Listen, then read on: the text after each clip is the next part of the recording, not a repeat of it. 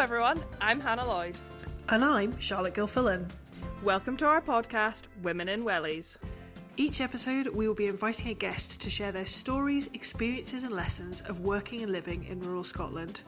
We want to get to know the real women behind the wellies and share them with you, our listeners. So hello and welcome to episode 20 of the Women in Wellies podcast. Genuinely cannot believe we've got to this milestone. So a big thank you to all of our guests, all of our listeners and our sponsors for continuing to support us and sharing these inspiring stories from women across rural Scotland. So today I have the absolute pleasure of introducing our brilliant guest, Eilidh Ross. Eilidh, welcome. Hello. Thanks for having me. Delighted to be here. Oh, well, thanks very much for joining us. Perhaps you could tell us a bit more about who you are and what you do to get us started. Yes, so my name's Eilidh Ross. I'm a specialist consultant in property law, former solicitor, now consultant. I live with my partner and daughter near Bewley, just outside Inverness, and my business, Camus Consulting, is based at the Dingwall Auction Mart. And tell us a little bit more about your background, Eilidh, because you didn't quite have a conventional route into crofting and being a lawyer, did you? No, I didn't. No, it took me sort of longer than most to come to law, I suppose. I studied, first of all, politics and international relations at the University of Aberdeen. When I left school, I was quite young to be going to university. I didn't really know what I wanted to do after school, but I did know that I wanted to go away from Inverness, get out of Inverness, like a lot of people from small towns. You want to see a little bit of the world. I wanted to do history at Glasgow University, but unfortunately didn't get the grades to allow me to go. But I did get into the University of Aberdeen to do mental philosophy. I'm still not entirely sure what that is or what it would have been. I did a bit of that for one term. I thought I'm gonna give it a go. But it wasn't really for me. And then it became clear to me that you could actually change to do a different course within the same university. So without wasting any more time, I swapped over and I was doing politics and international relations, and I stuck with that for the next 4 years. Loved it. Had just a wonderful time. Met fantastic friends, and probably should have studied a little bit harder, but I did a lot of rowing instead. Yeah, we just had a fantastic time. I was in the Aberdeen University Boat Club. And we went to various regattas sort of within Scotland and also further afield. We went to Durham, we went down to London, various places. And yeah, just had a super time. All the best of us have gone to Aberdeen and changed degrees, because I've also done that. So you go to start with? Originally I went to do primary education, and I changed and had a second gap year and went back and did... what did I do? Business? I don't even know. Business. I went back to do business, and I ended up graduating with business and real estate. Aha. Because what was the course at Aberdeen called? Was it land economy? Yeah, that's the kind of land agent course. Yeah. But for me, I didn't really know, and I think probably now this has struck me more than ever, but I didn't really know about the opportunities of jobs in rural, careers in the rural sector. Having grown up in Edinburgh, I kind of, you're focused on the city jobs, the city opportunities. I feel like now I might have made an all right land agent, but I'm not going back to do it now, that's for sure. No comment.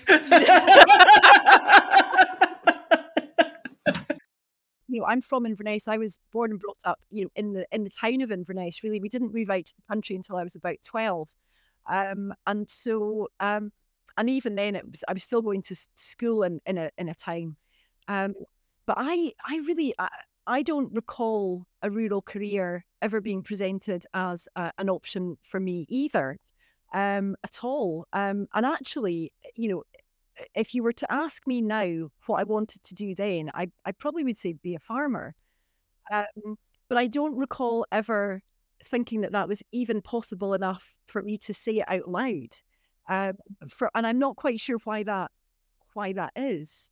But I think that's also, that's one of the reasons that Charlotte and I are so keen to do this and to put this out there. And it's why Charlotte's involved in Rhett Highland and all of these kind of things, because we're passionate about sharing that there are opportunities to work in rural Scotland. You look at like Mary Bowman's episode, whatever, 2 or 3 episodes ago, and she's talks about going to Ardnamurchan and just knowing she wanted to be in Ardnamurchan, and then the rest has kind of fallen into place for her.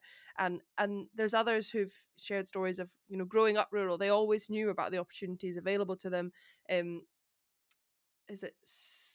Was it Sophie's episode that she talked about sitting round, which is like episode 2 or 3, I think, 3, sitting round the table with their farm consultant and thinking, there's a real opportunities here for me to do this kind of thing.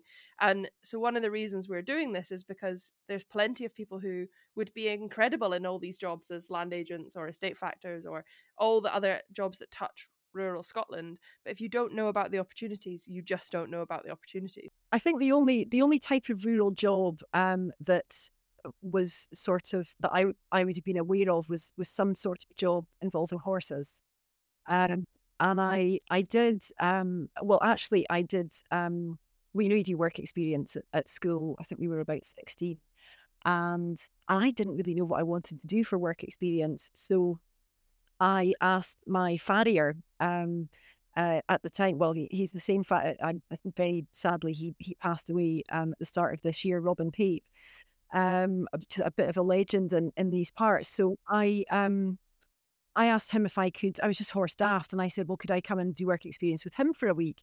So it was January. It was freezing cold. Anyway, we had a great time. I learned a huge amount. But the horse part of it, fantastic. But the farriery part of it, I just wasn't. I just didn't have any kind of ability for it at all. He did help me to make a horseshoe, which I've still got somewhere, which I obviously cherish. Um, but that really, and I suppose the only other thing would have been a riding instructor. And I toyed with that idea very briefly, actually. And I was I think I was about 17, deciding, was I going to stay here and be a riding instructor, or was I going to go to university? But actually, the kind of overriding thing for me was not, I wasn't going to university to be anything. I was going to university just to go to university, because I wanted to learn, I wanted to study, I wanted to be a student, and I wanted to live somewhere different. It was quite a long time after that when I was in the States, and it was only then that I thought, actually, I think I could be a lawyer, because you've got to have some faith in yourself that you could actually do it and make a half decent best of it. There's no point if you think you've got no ability in something whatsoever, as in farriery. But I thought, actually, no, I think I could probably do that. And then that's when it all kind of fell into place, and I came. But it would have been much easier if I just decided before that I was going to do law, rather than go back. But it is what it is. And it's that, pivotal decision that, probably somebody along the line nudged you in the right direction to say, well, why don't you go to uni and give it a try? You can always fall back on being a riding instructor, where if you'd gone to be a riding instructor straight away, your life now would be so different, probably. Well, and the person who did that was Robin, who I just mentioned, my farrier. I was talking to him about it. I said, well, I'm trying to decide whether I should go to university or whether I should stay home and do my BHS exams. And he said, well, why don't you go off to university? Because the horses will still be here when you come back. And I thought, yeah, that's true, actually. And I kind of realised that if I couldn't really, it was unlikely to work doing it the other way around, because then you get settled and it becomes very difficult to think, yeah, I'm going to go take 4 years and go off to university.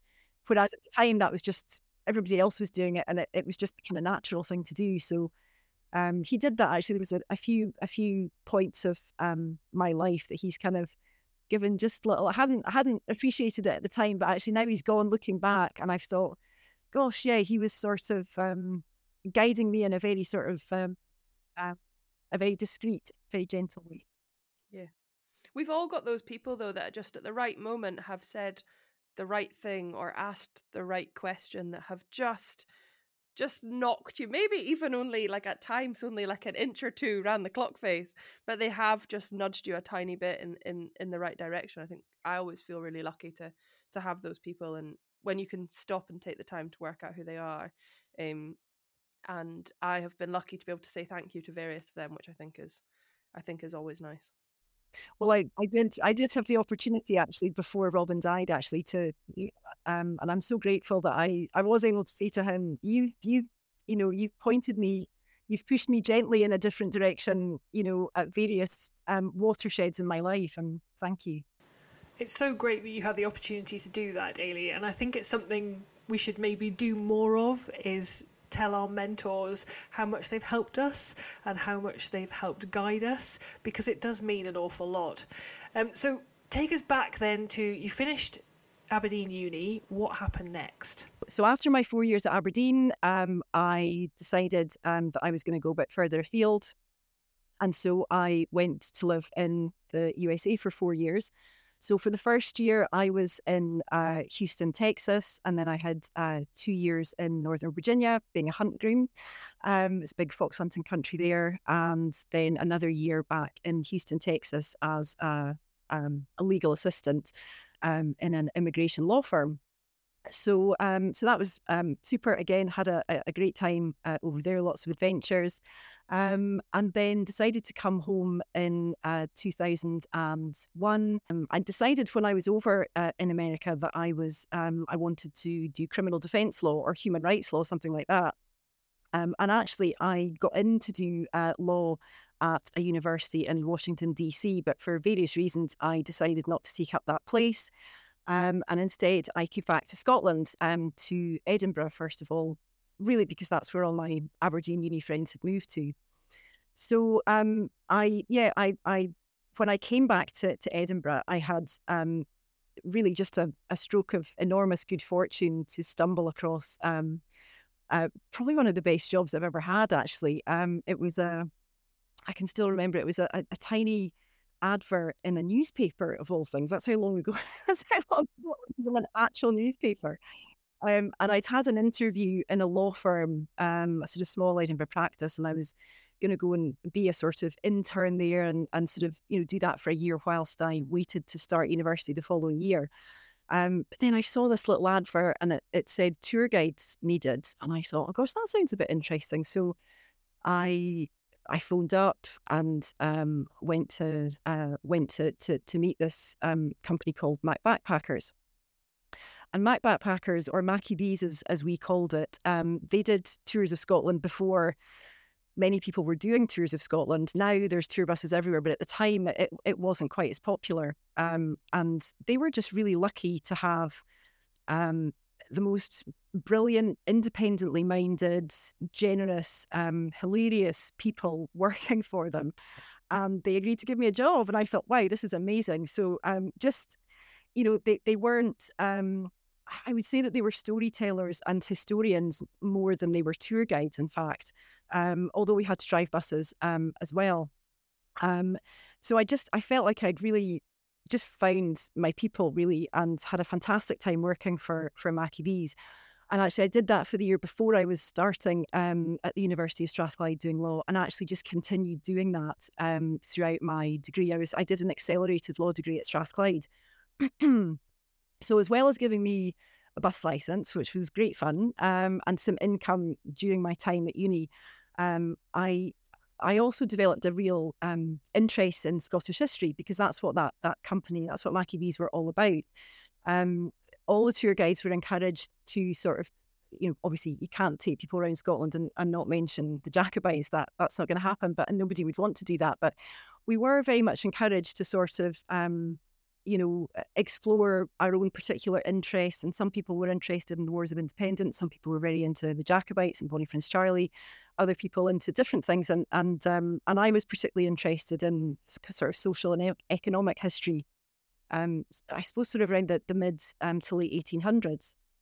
And at some point, while I was working as a driver guide, studying law, the penny sort of dropped that I was telling people about clans and the end of the clan system and social and economic changes and famine and Highland clearances. And actually that had led directly to the system of crofting, the crofting legal system.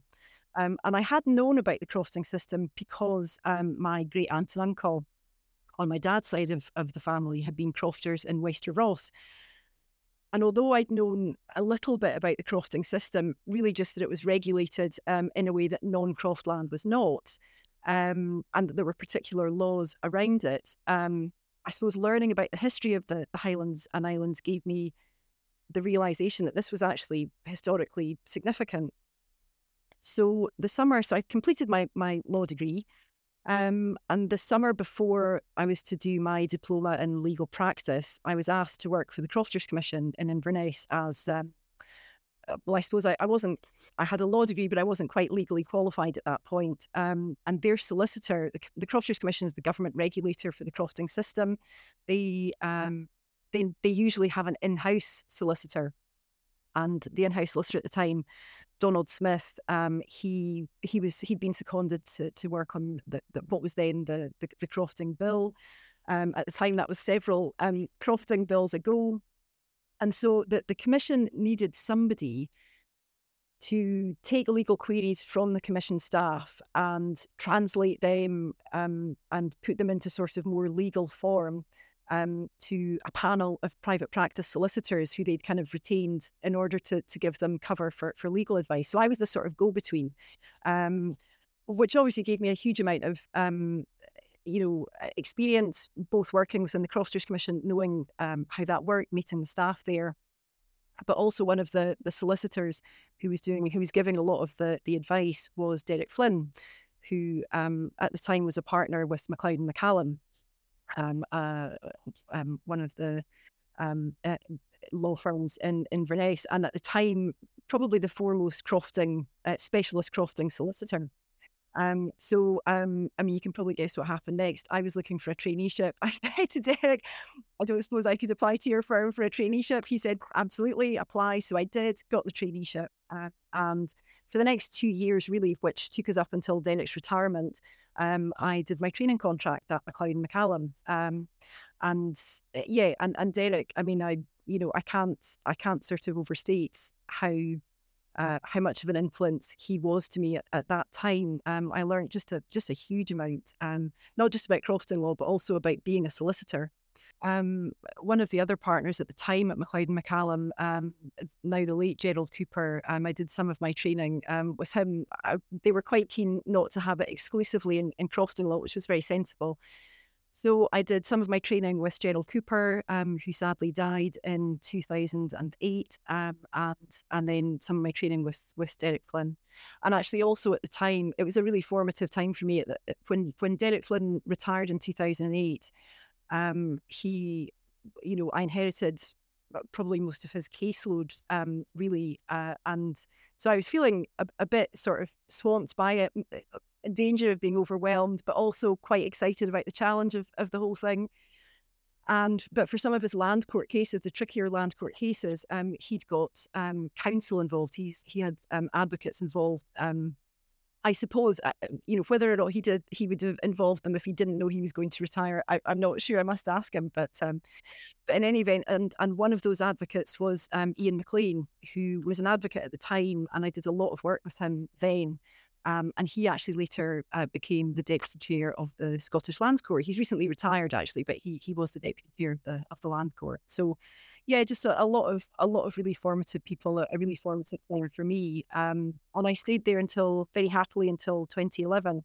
So obviously earlier you said that you kind of ran from Inverness as fast as you could, and this obviously opportunity, your interest in crofting, brought you back to Inverness. How were you kind of ready to come home as such at that point, or were you kind of thinking, oh, I'm going here because there's an opportunity, but I'm a bit reluctant? Like, how did that feel for you?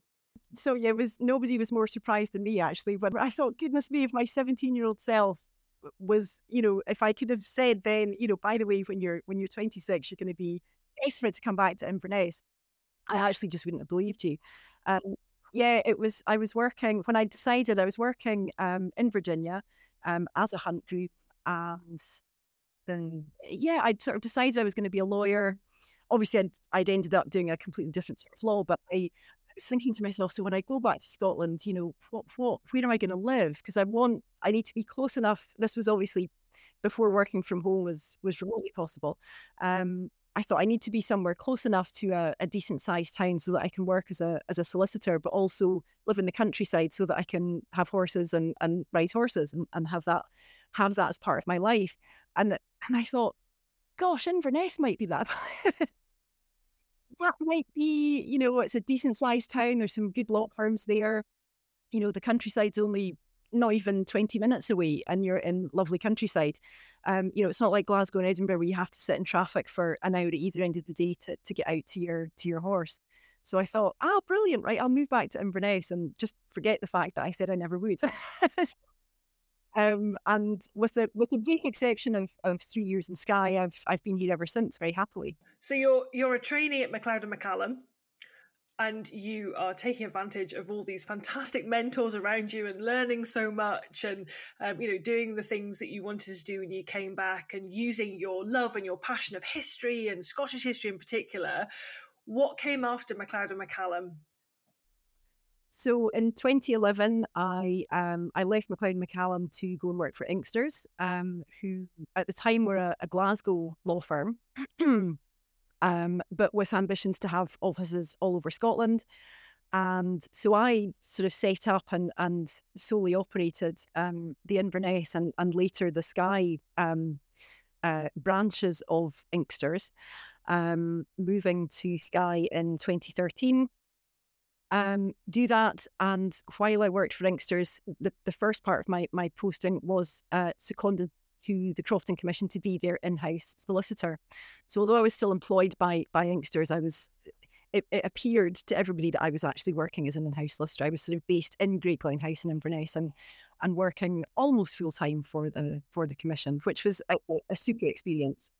And how was that working in a private practice and also a government organisation? Because I imagine it's two completely different environments, two completely different approaches. What was that like for you?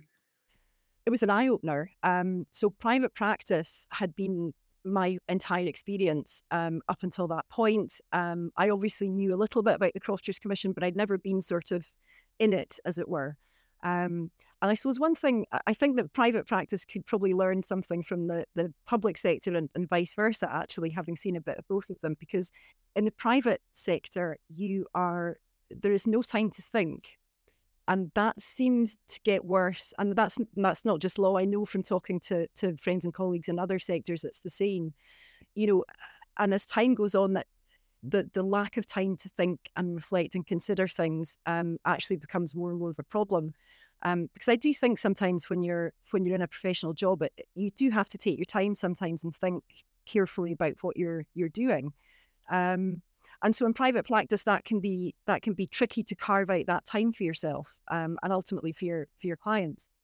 Whereas in the public sector, it feels so luxurious at first because you've got the space and you've got the time and you can meet with people and schedule meetings and have really proper discussions about things. But I think what I missed was the energy of private practice.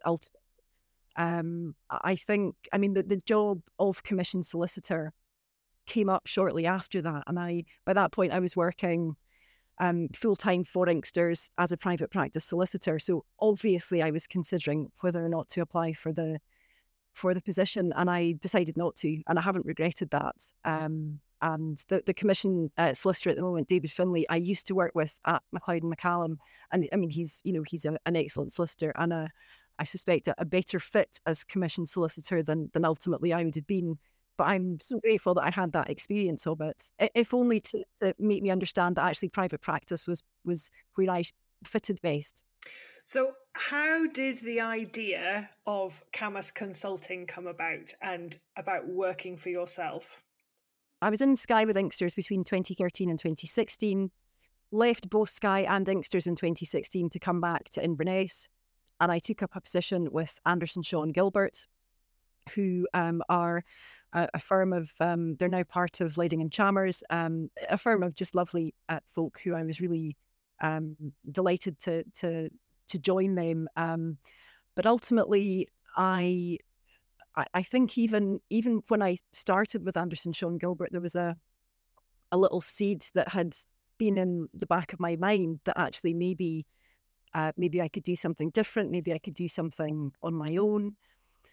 And I did think about setting up my own law firm, but actually from talking to solicitors who had done that, sole practitioners, as you would call them, the burden of regulation, if you are a sole practitioner running a proper legal practice, licensed to do conveyancing, handle client funds, all of that, the burden is almost incomprehensible, I think, for one person to shoulder, and it can become very difficult. It can become very easy to become overwhelmed by that, I think. And to be honest, when I looked at the type of work that I really wanted to do, I'd always felt like as a specialist crofting solicitor, I was almost riding two horses. So you're a conveyancing solicitor, you're a property law solicitor doing conveyancing work, and everything that goes with that. And you're also a crofting specialist. And there is a bit of overlap. But actually, when I looked at the time, and I thought, well, if I don't do any conveyancing again, I'm not going to lose any sleep over that. I'm not, that didn't bother me. I thought, I wonder if I could give legal advice on crofting law and regulatory stuff without necessarily doing any. And it's the conveyancing part that I would have needed a practicing certificate for. So I thought long and hard about it, talked a lot. The Law Society were fantastic. They were very generous with their time, talking to me about what I could and couldn't do. And ultimately, I decided to give up my practicing certificate in 2017. At the time, my daughter was only 3, and to be honest, I was happy working at Anderson Sean Gilbert, and they were just delightful people to work with and work for. But I needed more flexibility. My domestic arrangements at the time, between my daughter and animals, dogs, horses, all the rest of it, and I actually needed more flexibility than I felt was reasonable even to ask for. I just thought, this is just insane. I just can't expect them to accommodate me. I really need to be in charge of my own ship here. And so and also this kind of overwhelming desire to go on my own and to try and see if I could work it on my own. So between all of them, I just thought, you know what, I'm going to try it. And what's the worst that can happen? What's the worst that can happen? It's a giant failure. Yeah, so it was, but giving up my practicing certificate, because there was a lot of raised eyebrows at that. And a lot of people couldn't understand why you would do that. Is that not part of the bigger picture, though? I mean, you're saying about, wanting to be there for your daughter, wanting to have this, what sounds like a work-life balance, wanting to be a great mum, wanting to be there for her, wanting to do all the things that you want to do as well as work. Was that part of the bigger picture then? Was giving up that certificate to be able to really kind of pursue the thing that interested you the most while still having that balance? Yeah, definitely. I mean, I think, I could have set up a firm, and I could have been a sole practitioner in private practice. I could have done that. But I thought, actually, try maybe look at things differently. That's the obvious thing to do, but maybe there's a different way to do it. Some types of law, if you're a civil litigation practitioner in private practice, you can't really do any part of your job, or any sizable part of your job, without a practicing certificate. You have to have a practicing certificate for probably most of your files. Whereas as a crofting solicitor, a lot of the files that I was working on, I didn't need my practicing certificate at all. And sometimes I only needed it for certain elements of it, and the rest of the transaction, I didn't need the certificate. I had it, but I wouldn't have necessarily missed it. Was setting up on your own and doing what you're doing the absolute right decision for you? Have you got any regrets about it? No regrets at all. No, it's been great. But I've been, fortunate in that I've had a lot of support from colleagues, professional colleagues, from family, from friends. So yeah, and it has been hard work at times. Well, a lot of the time, really, but it's some more so than others. But no, it's definitely been the right thing for me. I remember one particular winter, and I was working at Anderson Sean Gilbert, in Inverness, and living out near Bewley. And I was leaving the house at the crack of dawn. It was dark, dropping my daughter off at nursery. getting into the office in the dark, leaving the office in the dark, getting back to pick up my daughter, as they close, I was like the last parent to pick up my child. They were like, closing the doors of the nursery, handing my child who was half asleep. I thought, oh my goodness, I would put my daughter in the car. And then I had to go and do our horses, and the horses were stabled where the house that we were going to be moving into was being renovated, so the electricity was off. So I was doing the horses in the pitch black, with like headlights and head torches. And my daughter, was like falling asleep. She was too small to be out in the dark with the horses with me. So she was still in the car, and with the headlights trained on me. But she was falling asleep because, it was bedtime. She was only 3. And then I would do all of that and then get home freezing cold, in snow, drag her inside. And of course, she'd been sleeping for an hour by then. So then she didn't want to go to bed. And then she was tired again in the morning. And it was just this awful cycle of this cannot possibly, I can't do this for much longer. And it is such talking to my friends and colleagues and stuff, it is a really,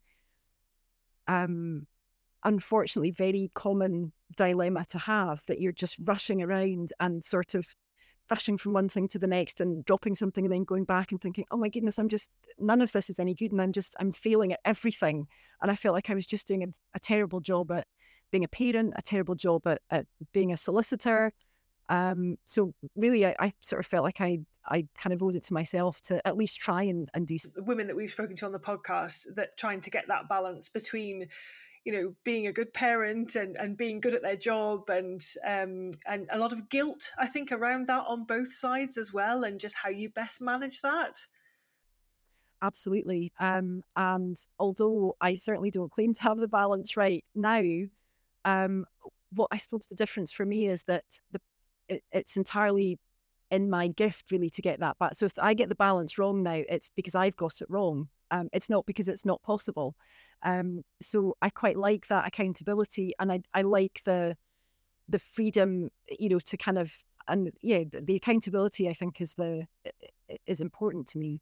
But yeah, I mean, do I have frequent occasions where, I still think, oh my goodness, I can't do this, it's too difficult because I've got to be here and I've got to be here and I've got this deadline, and it still happens. But I suppose if you're totally in charge of your own workload, and how you kind of how you relate to your clients, in the sense that I will be available for a portion of every working day, but I'm not constantly available. And but I am available for a portion of apart from holidays and days off and stuff, of course. But a lot of work I choose to do, not so much anymore, actually, because my daughter's obviously in school now and I've got a bit more time during the day. But when she was little, frequently I would work late when she went to bed. And that's, you can't call clients obviously at 10:30 at night, but I'm a bit of a night owl, so it worked okay for me. You can draft stuff, you can get through the work that you can't get to during the day. So I would use my sort of daytime working hours to, email clients and meet people and have telephone calls and so on. Which you do actually still need to do largely within working hours. And then all the stuff that it didn't matter when it was done, I would sort of squirrel away late and get on with that. And just being able to do that. And I was finding that I was sort of getting through a good amount of work, but also I was able to do pick up and drop off at nursery and then at school. So yeah, no, it's been great. I don't claim to have it right all the time or even most of the time, but it works better for me than my previous working stuff. Just Eilidh, talking about that kind of shift to working for yourself, do you think that you lent more on mentors and friends from kind of your time in private practice as you made that shift? I think probably that the mentors I've mentioned, probably not, when I was making that shift. But what I did find was that, and what I wasn't really expecting, was that as well as individual crofters coming to me for advice and to ask me to do particular bits of work, I also started to get a lot of work from law firms. so which I, as I say, I wasn't expecting at all, but was really welcome, and also really quite fulfilling, because it meant that, it can get quite lonely working on your own sometimes, and it is important to have. That's why CPD is a thing, isn't it? You get people together, you kind of take time out of your busy schedule, and you talk to other people, and you learn about stuff that you maybe wouldn't otherwise learn about. And so I find that's kind of, I mean, I still do CPD anyway, actually, but even though I'm not regulated like that, but I still do it. Um, but what I really enjoy is when you're working, you sort of team up with a law firm, for example. They've got a complex costing transaction. They've got a good client that they have acted for a long time. The client, is reluctant to go elsewhere. The firm are reluctant to refer the client elsewhere because they might never see them again. Um, but if they get me on board, I'm a different. I'm still swimming in the legal pond, if you like, but I'm a different fish. I'm no competition to them. I'm not going to take their executive work. I'm not going to take their estate agency work. I'm not going to take their conveyancing work. The work I do, they don't want to. So they're. I mean, well, some firms do. I should say that.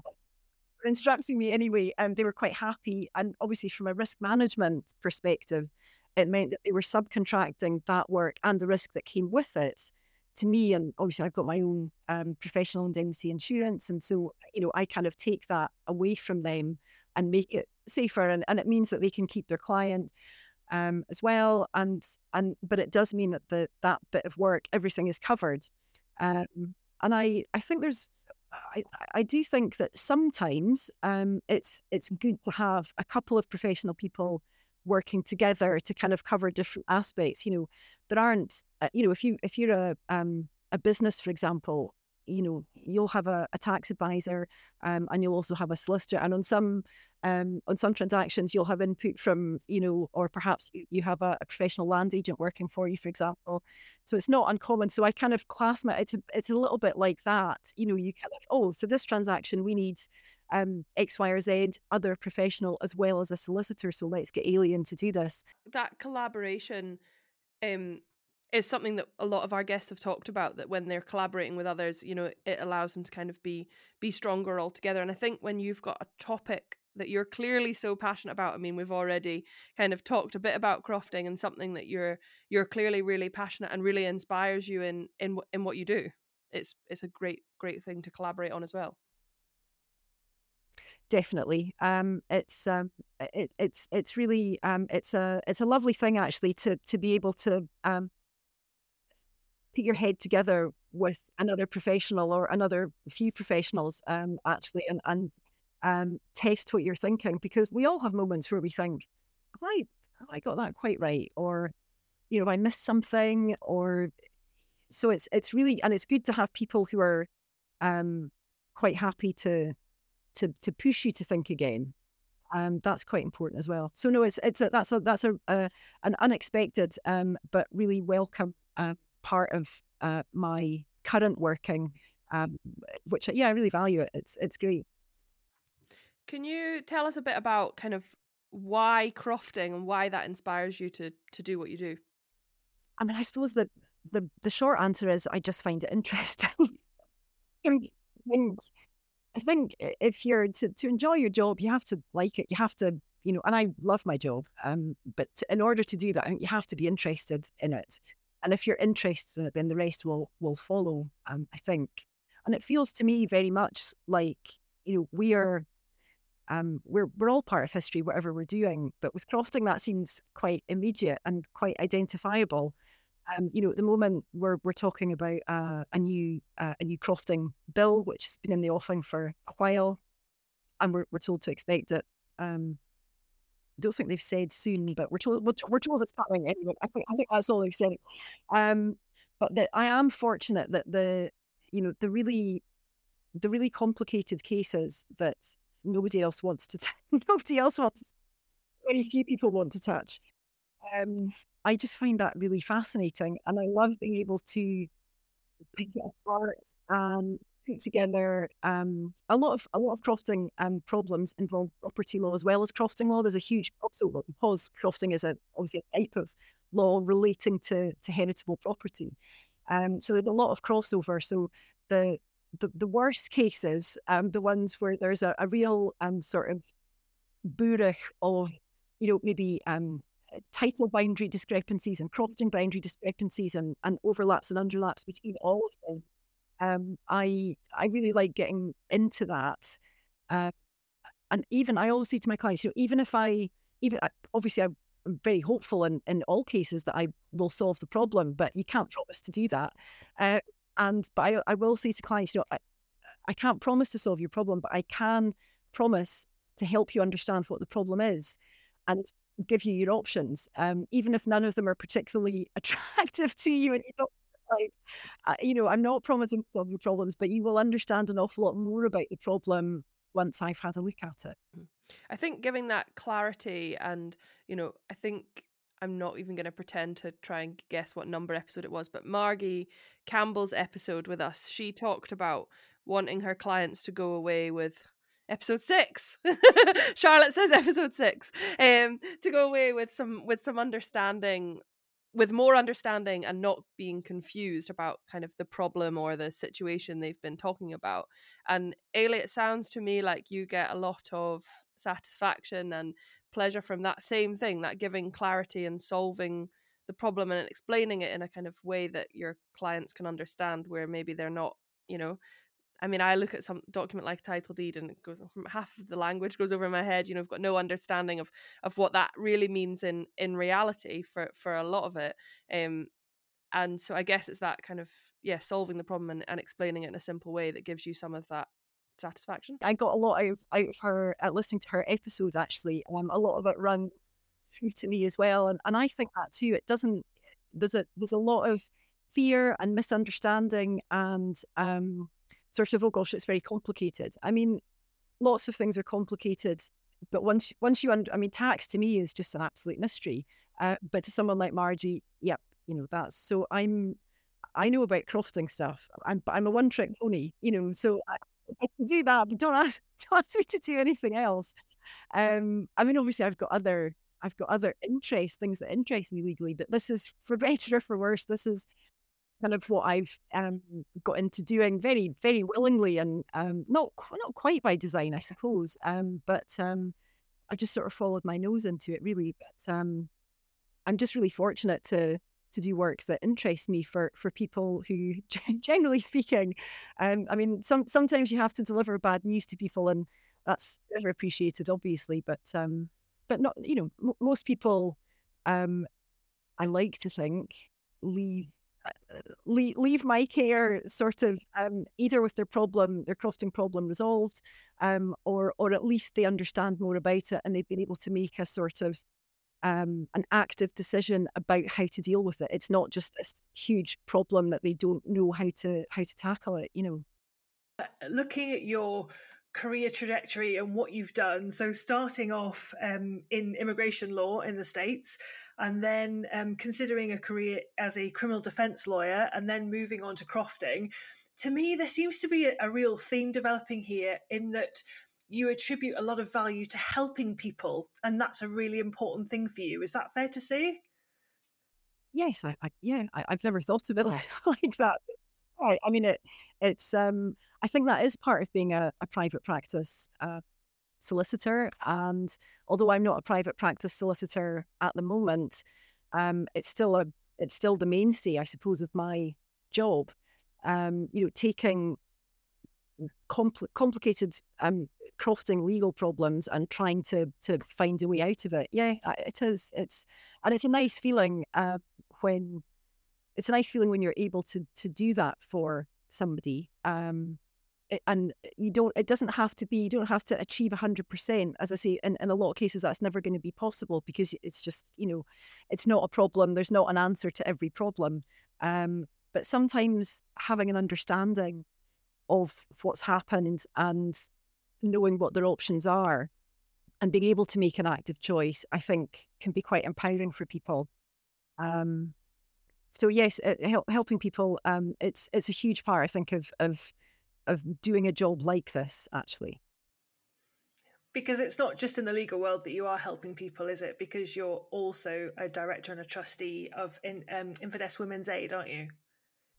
Yes, that's right. So this is a fairly new appointment. I took up a position earlier this year as a director and trustee on the board of Inverness Women's Aid, and I am just so I'm so pleased. I'm privileged to play even a small part. They do the most incredible work. They actually literally save lives and literally change lives. So I'm really looking forward actually to working with them over the coming years. So Inverness Women's Aid, the work that they do is as I've said, hugely important. They are in fact at the moment recruiting for a few positions. And if you wanted to have a look at their website, there's some more information on those positions there. But yeah, I'm delighted to be part of the work that they're doing. It's an absolutely phenomenal charity and amazing organisation. So well done, Eilidh. Really, really important. I think that leads us on to the big question that we ask all of our guests, Eilidh, on every episode. And that is, what is the advice that you would give to the next generation of rural women in Scotland? I think first of all, just find something that you're interested in, and don't worry too much about what other people think. Don't worry if it seems a bit nerdy and not very fashionable. If it interests you, just go for it, and then once you find it, just work really hard, and dedicate yourself to it. I suppose make it work for you. The other thing I would say is, and this was a sort of this was a very disappointing realization actually when it came to me. It was quite a long time. I mean, obviously I'm self-employed now, so it's a bit different. But the gender pay gap, I believe it's still a problem. As I say, I'm not employed anymore, so I've got no sort of extremely up to date personal experience of it. But certainly from talking to friends, talking to colleagues, I do believe it's still a problem. So if you believe it's a problem that is affecting you, find a way, take advice from, mentors or other friends, and try and find a way to, because when you do challenge it, um, sometimes you'll be surprised that actually you can make some progress with it. If you identify that you know that this is going on, in my experience, that can have quite an immediate effect. Um, my generation, our generation, Hannah, obviously you're slightly younger, but I never know which generation I fit into these days. I think I'm a millennial, but I'm still not quite sure. But our generation was never taught to talk about money. It was almost like a taboo subject, and I think particularly for women, when it comes to talking about salary, to talk about what you're worth, to talk about value, again, it's not something that we were particularly encouraged to do. And I think men find it a lot easier to talk about money. We're not going to get into the psychology of this, but I think there's definitely, as I say, from a generational perspective, we don't talk about money enough. And I think if we talked about it more, you would see very quickly where those gender pay gaps are, because you'd be sharing that information. I think that's right. I mean, in the public sector, the salaries are quite transparent. You know which grade you're on, and all the rest of it. That's fine. So I think it's a lot more rife in the private sector. I think you're right about that, Charlotte. But I also think that men are not. It's not. It's more common for women to be in the position of being paid less, and therefore in the position of having to raise it. In most cases, men would only have to raise it if they were being paid less than a woman doing the same job. And that arises very, very rarely. I have been in the situation where I've been doing the same job as a man and been paid less than they are. And I I remember I was just really disappointed as much as anything, because I thought I was valued. So I was quite taken aback. Um, and I was just so cross about it that I just had to say something. And I just said, well, anyway, I challenged it. And it was effective. There was a change. So, but it didn't come naturally. Like I said, I was just really cross about it. And almost without thinking about it too much, I thought, no, I just can't let this go. I'm gonna have to say something about it.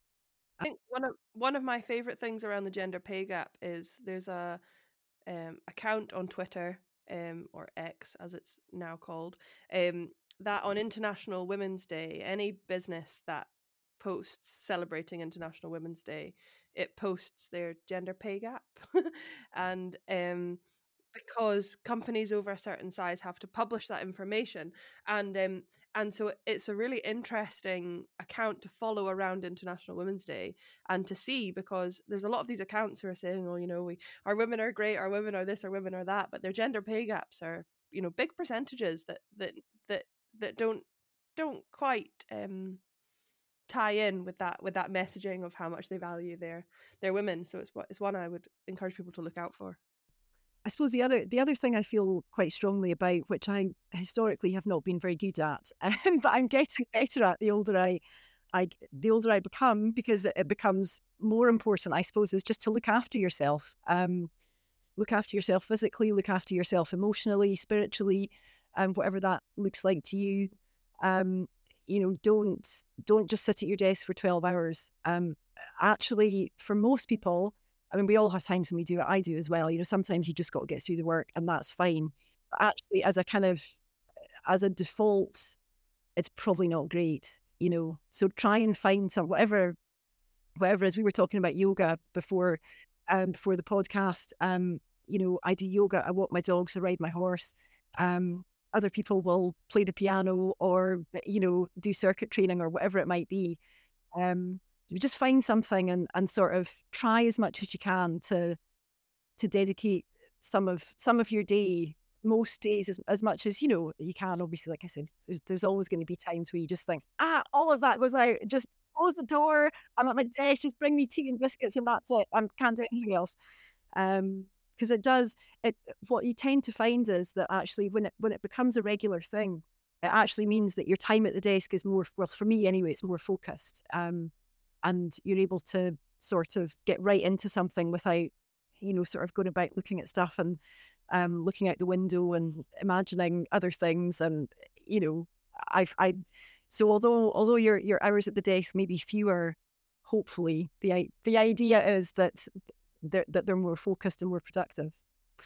And my last one is just, make time for friends and family. And because it's so easy to sort of get out of the habit of meeting up with people and visiting and organising, and get something in the diary, stick to it, go out for dinner and catch up with people.